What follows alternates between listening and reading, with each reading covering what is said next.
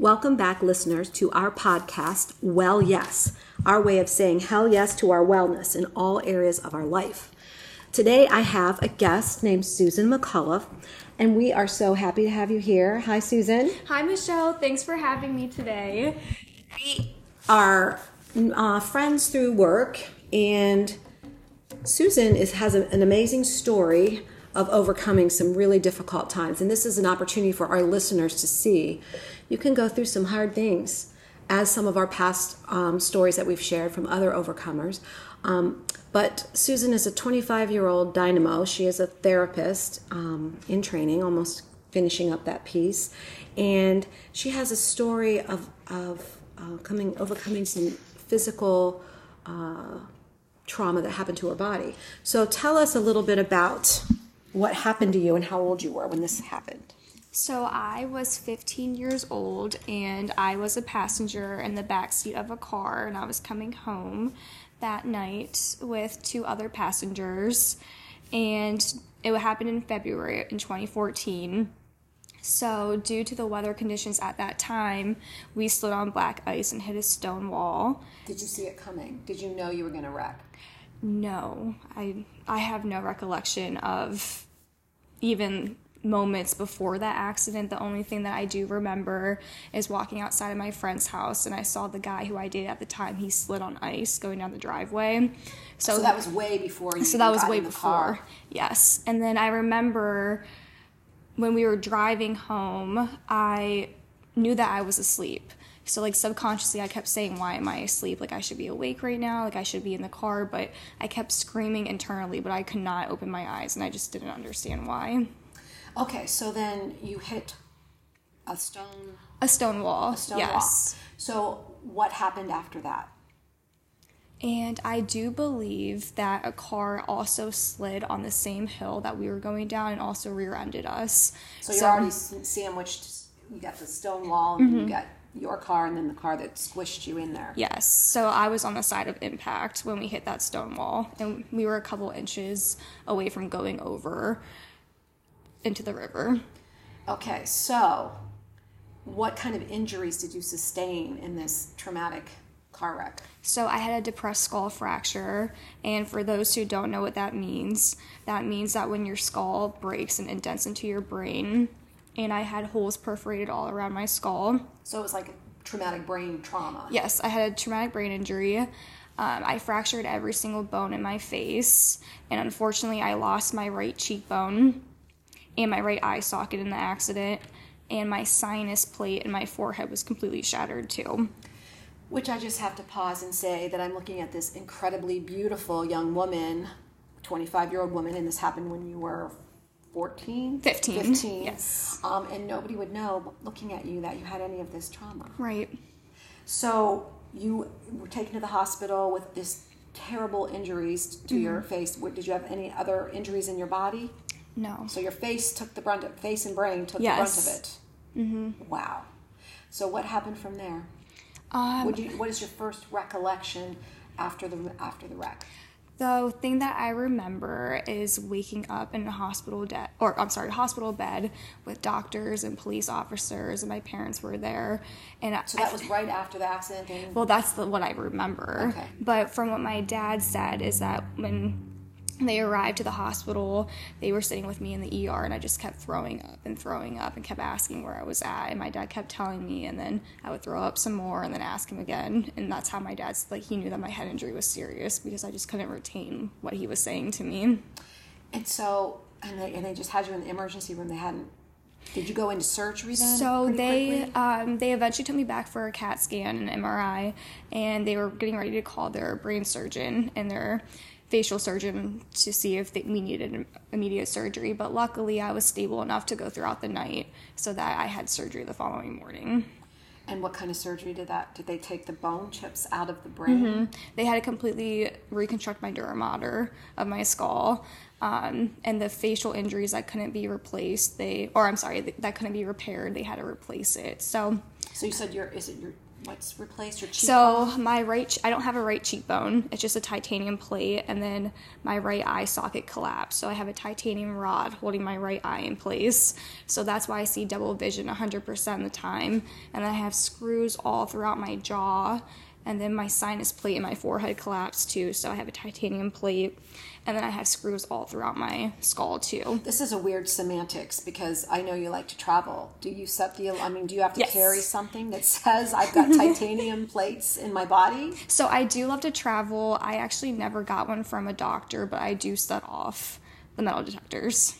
Wow. Mm-hmm. And I knew your story, but I really didn't know all the depth of the destruction to your face. Mm-hmm. And again, looking at you, there is nothing you could tell. Right. The surgeons did a great job. They said they had, because my left cheekbone was fine and my left eye socket, so they said that they had to measure my left side to my right side to make sure. It proportional. Yes, that was proportional. Wow. Mm-hmm. Okay, so then what was that healing process like? So how long were you in the hospital? Oh, I will add one more thing, and then I will answer your question. I forgot that my nose bone was so badly broken that it went upward into my skull. And they said that if it would have went 3 more centimeters, it would have killed me. So they said it was actually an absolute miracle that I survived that. So you're another miracle. We know a lot of miracles that we've met. Yeah. So your own bone of your nose could have killed you. Yes. Because of that impact, if it would have gone. Oh, so they had to reconstruct it, pull down the bone. So. Wow. All right. So then what was the next steps for healing? So I was in the hospital for about a week, but I wasn't even being fed normally through my mouth at the time. I was being fed through an IV. Was your mouth wired shut? No, but because of the surgery, I couldn't, I was in so much pain. My face was so swollen that I could not even open my mouth to eat. So I was being fed through an IV, and they sent me home after a week, and my parents were concerned just because I wasn't being fed properly. I was being fed through an IV, and they had sent me home because there was a lot of sickness going around on my floor in the hospital that I was at, so they were scared because of all my open wounds. They didn't want me to get any kind of infection. So they thought you were safer at home. Mm-hmm. Yes. This is another side note, but how did your parents, have you talked to them about, yes. Was your mom, if you were my kid, I'd be freaking out. How did you cope with that? How did they cope with that? Well, I remember my parents were telling me that the night of my accident, I was always one of those kids, I responded to my mom immediately because I wanted to gain her trust. So I would always be on the ball with telling her where I was at, where I was going, who I was with. And when I was coming home, I just stopped texting my mom out of the blue. And my mom said, in her gut, she knew that something was severely wrong. And 10 minutes later, they received a call from a private number. And my mom looked at my dad and she said, "You need to get that phone." So that's when Fairlawn Police, I know, and that's when Fairlawn Police Department called my dad, and they said that I was involved in a bad car accident, and my dad tried. Worst call that a parent could get. Mm-hmm. And my dad tried assessing the situation to see if I was hurt or not, and he said, "Well, we can't disclose that information over the phone, but the only thing that we can tell you is that her nose is indented in her face." So my parents said that drive to Akron Children's was the most horrifying ride of their entire life. Not knowing what they're going into. Right. And again, when the police say things like, "Well, we can't disclose that," you go to the worst case scenario, I'm sure. Yes. At least they knew you were alive and that's what they were going. Absolutely. Okay, so you spent a week in the hospital, then they sent you home. Yes. How did the recovery go? What was that like? It was excruciating. It was unbearable, to be honest. The pain was... Do you remember it? Can you remember the pain? Yes. I don't really remember being in the hospital all that much, but the only thing that I remember is waking up after my surgery, and it felt like dump trucks, bulldozers were just running over my face. And I just remember that, I think, so well because the pain was excruciating. Did they instantly do the titanium things? Was that done all at the very beginning? So it's not like you went back and had surgery later. They had to get it done before you started healing? Yes. Okay. Did they give you a lot of pain medicine? Was that a worry? They did. So I was on a 20-minute morphine pump. So my parents rotated staying with me in the hospital, but they just never slept because they had to set alarms on their phone for every 20 minutes to pump the morphine and make sure I was getting that. But I'm sure it helped me in that moment, but at the time it felt like it wasn't doing anything. Wow. If it was that excruciating with the morphine, I can't imagine. Yes. You know. So coming home was hard. I was always in a lot of pain. Did they just drive you home, or was there an ambulance that took you My home? parents drove me home. I can't believe a week after all of that happened, you're trucking along, going home in the car. My mom said that was the most nerve-wracking drive of her entire life. I mean, it makes me stressed just hearing about it. Yeah. Especially with thinking about, your children. Mm-hmm. Okay, so you got home and they took care of you. Mom, dad, did you have a home health nurse come to the home? No. You were kind of on your own, huh? They, unfortunately, it was very, misguided after my accident. They said I had 3 surgeries follow up after my accident. And they said, after these surgeries, you're going to be good. You're just going to have to, stay at home and heal, your injuries and your facial injuries heal. And I'm like, okay. But little did I know there was a lot of long-term complications with that. And so, how long of a recovery was it till you felt so you had multiple surgeries. Mm-hmm. Were you going along and then they realized something was wrong, or what? I want to say it was probably about 6 months after my accident. I started getting severely bad migraines to the point where I was throwing up in the mornings. I couldn't get out of bed. And at the time, I don't think my parents realized how serious my migraines were. And they're like, well, you still need to go to school. And I'm like, I don't think I can. But I still got up and went. And eventually, my parents just kept taking me to the ER over and over again. And finally, the nurse practitioner said, well, you need to get nerve block injections because your migraines are this severe. And I said, okay. But over time, the nerve block injections started not working for me very well. So medically, I've tried everything in the book to help with my chronic pain and my chronic migraines too as well. So what is the course of treatment right now? Because here you are, 25 years old, all these years later. Yes. And I know you, so I know that there's certain things you do at every other month or whatever. What is the course of treatment now that you're getting done? So every 3 months I get Botox injections done, and they do help significantly with my migraines and my nerve damage. But after the second month, I can feel them starting to wear off, and my body starts giving out on me horribly. And some days I can't get out of bed. And then I'm on a muscle relaxer and multiple migraine medications too as well. Do they ever say that this could be something that could get better, or is this going to be your lot in life, so they say? I think that it will be a forever thing. Unfortunately, I have over 16 diagnoses of just brain injury stuff and nerve damage diagnoses too. So I think the pain is something that will be long term, unfortunately. Okay, so this is interesting for our listeners to hear. This was a very traumatic experience. You're still having, long-term effects, lifelong effects, but that doesn't even count the other side of what happened to you. And this is important too. This is something I really want our listeners to hear. Once you got back, when did you go back to school? How long after that? Oh gosh, it wasn't probably till the end of the year. The accident happened in February. I went back in April or May, but when I went back to school, I was only going half days because my TBI was still very serious at the time. Was your face healed at that point where you looked like yourself? A little bit, but I had to wear an eye patch to school because the doctors had said because my double vision was so severe at the time that my brain could get confused with seeing double, that it could turn my right eye vision off completely. So I did have to wear an eye patch to school. So is that something that they determined you didn't need anymore because you said you have permanent double vision? Yeah, they decided, I think, after a year or so that I didn't need the eye patch anymore. And my brain surgeon said with time, your double vision will eventually heal. But yet it still has not. Right. Yeah. And again, I think they don't know, the brain is such a mysterious organ that they don't know all the things. Yes. Okay, so again, I want to get back to this. You went back to school. What happened with your peer group, your friends? This is some continuing trauma that had nothing to do with your accident. So my friends during the time, they were very supportive. They were great. They visited me in the hospital. They would visit me at home. So they knew you were in the hospital. They knew you had all these things. Right. But then there was one girl in particular in my friend group who never made an effort to reach out to me and never came over, never visited me in the hospital. And I just didn't think much about it at the time just because my head injury was so serious. You were surviving. Yes. Didn't have time to worry about what friends are doing what. And to be honest, I couldn't even keep track of everyone who visited me because I don't really remember it all that well. But over time, I would realize, I'm like, like, she never reached out to me, never made an effort to visit me. When I came to school, like, it was like I didn't even exist. It was so strange to me, but I just didn't know why. And over time, I found out that she was spreading some really horrible rumors about me and my accident at the school, and just making people aware that I was faking all my injuries, and people had no right to visit me in the hospital. So that was really hard. So did the people that visited you in the hospital, though, have your back and say, oh, no, we saw her. She had major reconstructive surgery because of her injuries. She had brain trauma. Did they have your back? I would like to hope so, but I don't think so. Because over time, when I eventually confronted my friend about that, all my friends ended up taking her side. So I started losing everyone one by one. So you have this accident that physically debilitated you. Mm-hmm. You had to have reconstructive surgery.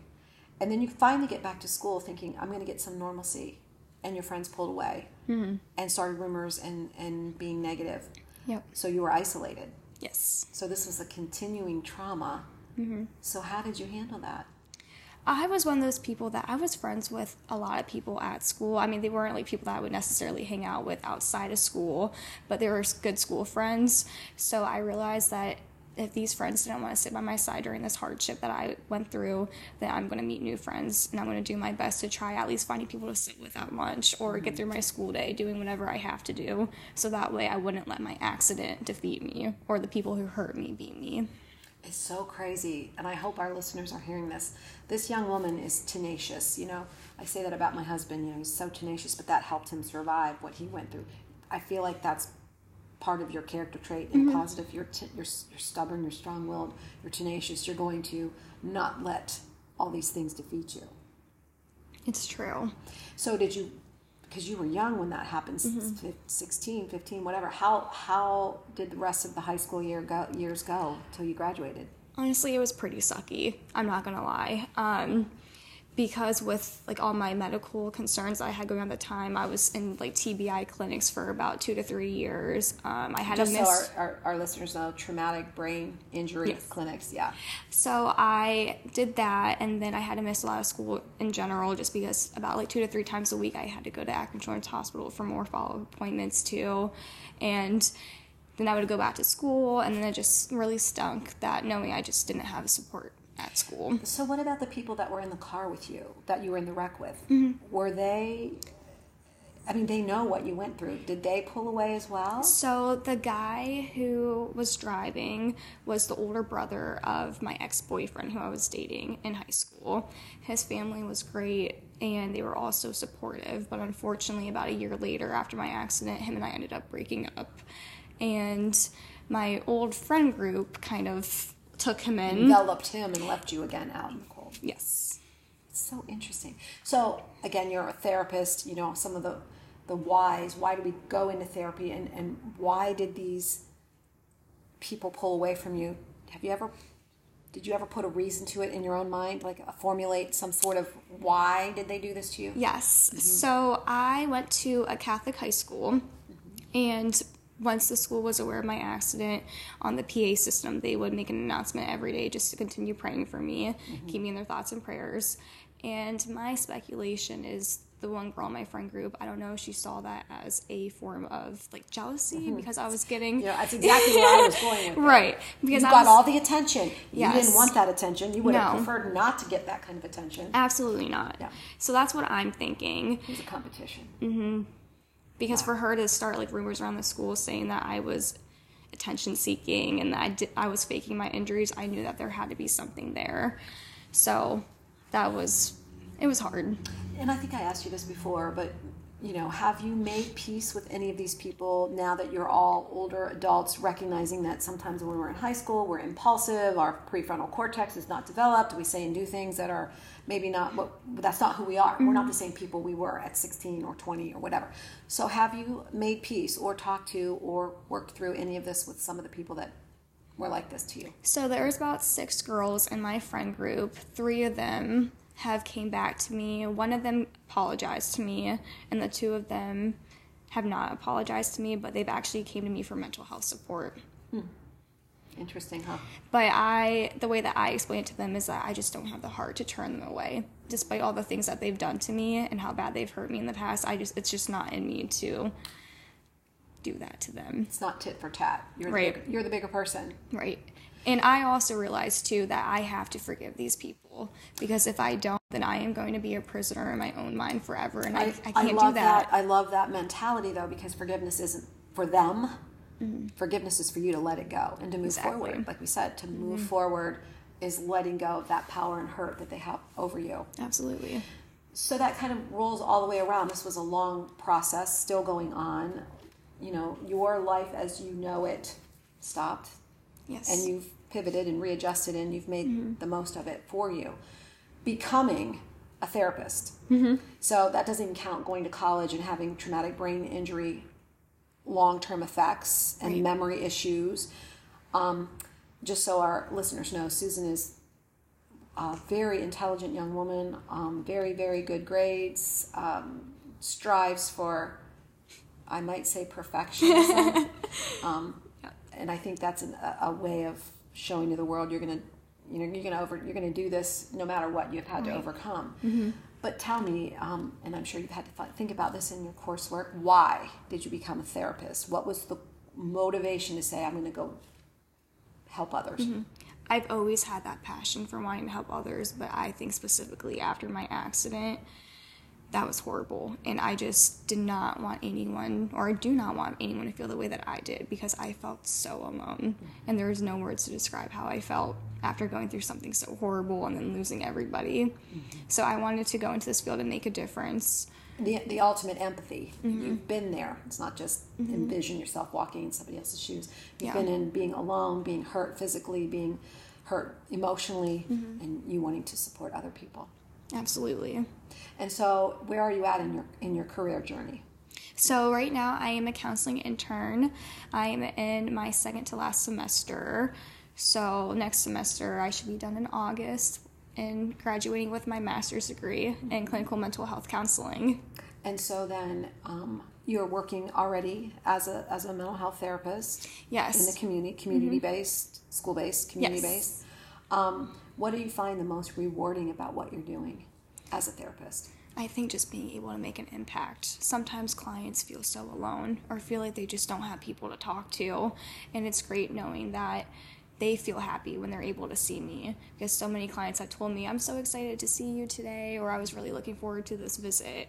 You're being that person that you didn't have. Did you get counseling when you were younger and you experienced all of that? I actually have not. That's interesting. Yeah, we've talked about this a little bit.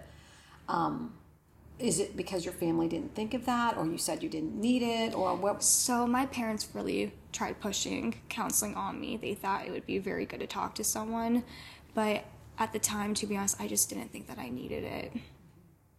Is there any thoughts about looking back on that? I guess I would have loved to do that, but because you were alone, you said you didn't have anybody, and you want to be somebody's person, so maybe you could have used a person. And I'm sure during that time it would have been great for me to talk to someone. I don't think the accident nearly affected me as much as losing all my friends did. That's a big statement, because you have permanent, long-term traumatic brain injury ramifications, and that wasn't nearly as hard on you as losing all your friends. Right. Wow.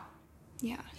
And what about support groups? So I don't mean support groups, but people who have supported you. Where did you find that as you've grown through this and now? To be honest, I didn't, because it was so hard trying to find people with similar experiences or relatability to me. So I didn't talk about it all that much growing up, just because no one could understand what I was going through. They could provide empathy, but they couldn't understand truly. So where are you at now with, you are engaged? Yes.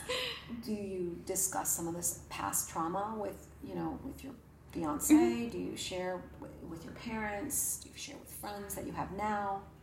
Yes, my friends, my family, my fiance. You have a sister? Yes, I have a sister. One sister. Yes, they are all very supportive. So I know that if there's ever a time that I do need to talk about it, they are open ears, or they have open ears to do so. And I want to just say this, not to throw you under the bus or anything, but I can relate to this. When I talk to Susan about downtime or self-care, she has a hard time with that and wants to keep busy. And I wonder, because I've done this myself, do you keep busy in order to avoid thinking your thinks and feeling your feels? Or, I'm putting you on the spot. What do you think? Okay. Because sometimes when John was sick, I would just stay busy so I didn't have to think. So that's actually a great question and a great point. I think I keep myself busy to distract myself from other traumas that I've been through in my life. Because as we realize, being in this field, that once one trauma happens, it doesn't mean that something bad isn't going to happen again. Life keeps coming. Exactly. Is there some other trauma that you want to share? I definitely can, yeah. When I was in college, I was in a very abusive relationship, mentally, physically, verbally, every way imaginable. What happened to you in the wreck was a precursor that set you up to be a victim of this relationship? No, it was just one of those first boyfriends or boyfriend that was a negative person. He always creeped on me when I was in high school. So I knew to avoid this guy when I went to college because he knew that we were going to the same college. So that's why he would always message me. So he wasn't a boyfriend? Not at this point. But then I got to college and... He worked on you? Yes. He manipulated you? Yes. Yeah. And me being the kind person that I was, I always tried giving him the benefit of the doubt. And so maybe because you went through all the things that you went through and he was already creeping on you, he thought maybe you'd be easily manipulated. Certain types go for certain types. Right. And I think with that past relationship, that brought, unfortunately, a lot of anxiety and concern into my current relationship. But even though there's no anxiety or concern with my current partner, I think internally, there's still a lot of gray area there. So I have to keep myself busy to try not thinking about horrible things. Mm-hmm. Which I would say, as one therapist to another, there might be some PTSD that we need to work through a little bit, right? Because there is a little bit of avoidance. How did you extricate yourself from this horrible situation with this abusive boyfriend in college? So I studied abroad my junior year of college, and that was great because I think that's kind of what I needed to get away from him. But unfortunately, he would still harass me when I was overseas and send me some pretty horrible things to try to make me feel bad and try to ruin my trip. Like suicidal manipulation? Mm-hmm. And would send me pictures of him cutting himself. And he said when I come back from Italy, I'll be the reason why he's dead. So he would just do these things to try to hurt me and make me upset, and he would constantly fight with me when I was away on my trip. So when I got back, I think I just had such a wake-up call that I just don't want this anymore. Plus, he also put me in the hospital, not physically, but mentally. I started having really bad physical symptoms because the emotional was just getting so much for me. It's important for our listeners to hear, too, that the traumas that we can experience, emotionally can create somatic issues. Yes. If we don't address them. My nurse at the university I went to, she said, I can't treat you because you're having a heart attack. And I'm like, well, I'm kind of young. Like, that sounds kind of extreme, but yeah, I'll go to the hospital. So I had my friend take me, and they said that all my symptoms that I had were similar to a heart attack, but there's actually a name for it. I just can't remember what it's called. But Is it a form of panic attack kind of thing? No, it's due to heartbreak. Oh my gosh, literally broken heart. Literally. But their symptoms are very similar to a heart attack, and the doctor had asked me, are you in an abusive relationship? And I said no. And I kept denying it, but I think they knew. But they're like, normally people don't come in with these kinds of symptoms unless if they're in a really bad relationship. Well, you certainly have empathy for a lot of different areas for people that have gone through some difficult times.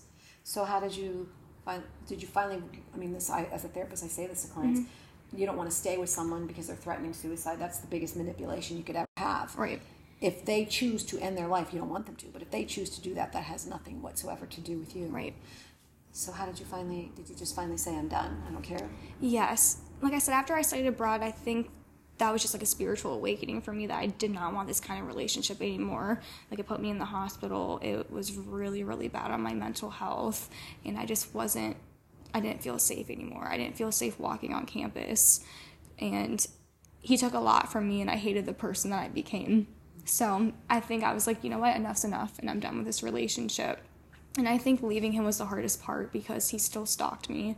He still harassed me on campus. So you still, even though you left him, did you feel safer? No.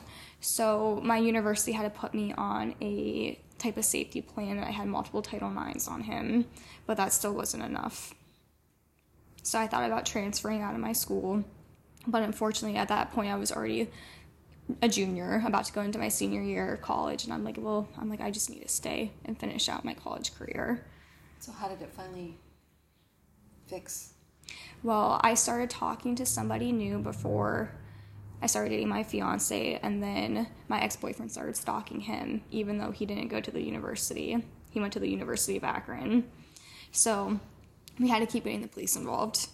And then eventually, when he saw me dating my fiance, that's when he kind of started to slowly back away. But even to this day, I still get messages from unknown Instagram accounts or unknown phone numbers too. So does that put you in the fight or flight state, or are you adjusted to, do you feel like you're at a good place with all that? I feel like I'm at a good place. I would hope that after all these years, he would move on. But is he still in the area? Not to my knowledge. I think he moved back to his hometown, which is actually right by my parents' hometown. Okay. Wow. There's a lot there to unpack, and I'm sure we've only just begun, right? So what do you do for self-care? This is always a good question that I ask our overcomers and our guests. What do you do for you? Honestly, my type of self-care is just doing nothing. Just laying in bed, watching my favorite show. And I guess adding, putting on like a candle or eating my favorite snack. So just literally giving yourself that downtime. Absolutely. Even though it's hard for you to do. Right. It is hard for me to do. Yeah. But I know. We've talked about this multiple times, taking some time for you, taking some time off. Mm-hmm. Susan is quite the hard worker, takes on everything, which I guess does keep you busy. Yes, it does. So what are your short-term goals and long-term goals? Well, short-term, ideally, I would like to graduate. And a long-term goal is continue being in this field and continue trying to make an impact. Because like I said, I think my main goal is I just don't want people to feel alone. I want them to feel like they have support and someone that they can go to at the end of the day. So as a last thing, what words of advice would you give someone who is feeling alone or in an abusive relationship? There's layers of that. And really this second thing that happened was kind of similar to some of the first thing that happened. Mm-hmm. There were some similarities there. There's like a pattern and breaking that pattern. Mm-hmm. But what advice would you give someone? Well, at least situational wise for my car accident, something that my dad told me that really stuck out to me, because one day I was just really upset about my accident and the things that I had gone through. My dad looked at me and he said, Susan, we can't help the circumstances that happened to us, but we can help how we respond to the situation. Mm-hmm. So for me, I've taken that advice with me everywhere I go. Do you use that with clients? Mm-hmm. I do, actually, all the time. Mm-hmm. And as far as the abusive relationship goes, I think it's so important to recognize those red flags that you notice in the relationship. Yep. Because I will say, my ex-boyfriend, when him and I first started dating, he told me that he punched 2 girls in the face in high school and had to go to court. And I looked at my roommate and I asked her, I was like, well, do you think that's a red flag? And she said, no, he's probably changed. He probably matured. And I said, okay, yeah, done me. Okay. So, and there was just a lot of red flags with him that were very off-putting, but because I loved him, I didn't have the heart to leave him. So please don't ever ignore those red flags. Yeah, and even truly, if we wind back even further, if he was stalking you in high school and you knew he was kind of strangely addicted to you, sometimes we need those strokes, or it feels good to have someone that obsessed with us, but then that becomes unhealthy because and dangerous. And dangerous, right? Yeah. We have to have multiple areas in our lives and facets in our lives and people in our lives, and it can't just be one. So yeah, there's some podcasts that we've done in the past about red flags, and it's good for our listeners to maybe review those and revisit having heard what you said. Yeah. We can't go in and change people. No. We're not going to love them if onlys. If only I do this, they'll be good or they'll be healthy. So I think those are wise words. And the red flags that we see or think about before we get into a relationship only get what? Worse. Thousands of times worse when we're involved. So those little things become ginormous things where it's even our own physical safety at life and death. So, wow. Thank you so much for sharing your story. Yeah, of course. This is something I hope our listeners can identify with if they've got any of these kind of things, that feelings of isolation, plugging into something, getting a therapist, getting a life coach, getting something put into their lives, joining some kind of group, and looking for the red flags in relationships. So as of today, just how are your headaches? Is it once a day, once a month? I get them chronically, so I would say there's never a day that I'm completely headache free. But I think living with them for so long, you've managed them in a sense. And like I said, after like the second month, I can feel my shots wearing off, and that's when it gets really bad. I'll start getting dizzy in the mornings. I'll throw up. I'm very sensitive to light. Sometimes I lose my vision when I'm driving, so the side effects get a lot worse. And again, this is just this.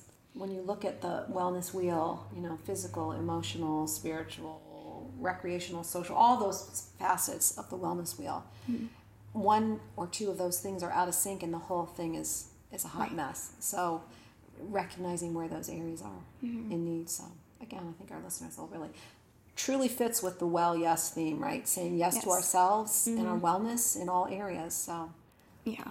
And I will say, too, that when that happens in the mornings, I have to get up for work. I don't know, this might go against self-care, but I still get up and go to work because it's just one of those, like, mindset things. That's the tenaciousness. Yes, I will not let that car accident ruin me. I will not let it break me or let it win. And I think that's that moving forward piece. You're not going to let that stop you. There could have been a lot of things. You could have rolled up in a hole and not done anything, but you've pushed yourself. But that's the tenacity of your personality. Yeah. Thank you so much for sharing. You're welcome. And I hope our listeners really enjoyed that. And as always, stay well.